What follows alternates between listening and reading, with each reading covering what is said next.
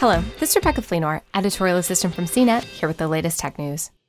Starting Thursday, Microsoft's Edge browser comes with Kids Mode, a protected zone with only approved websites that parents can quickly enable when handing a laptop to their children. You can engage Kids Mode by selecting it from the profile icon in the upper right corner of the browser window. Once it's on, kids will get a choice of more colorful Edge themes, several of them featuring Disney and Pixar characters, and access a curated list of about 70 websites. Parents can customize the choices, adding or removing what they'd like. There are two modes, one for kids age 5 to 8 and another for 9 to 12.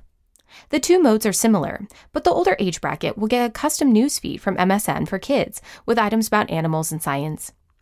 The new mode is an example of tech companies trying to make technology safer for kids to use in an internet plagued with bullies, misinformation, scammers, and malware. It doesn't address another parental worry, that kids are getting too much screen time. But not all problems can be solved at once, and Kids Mode addresses a real concern.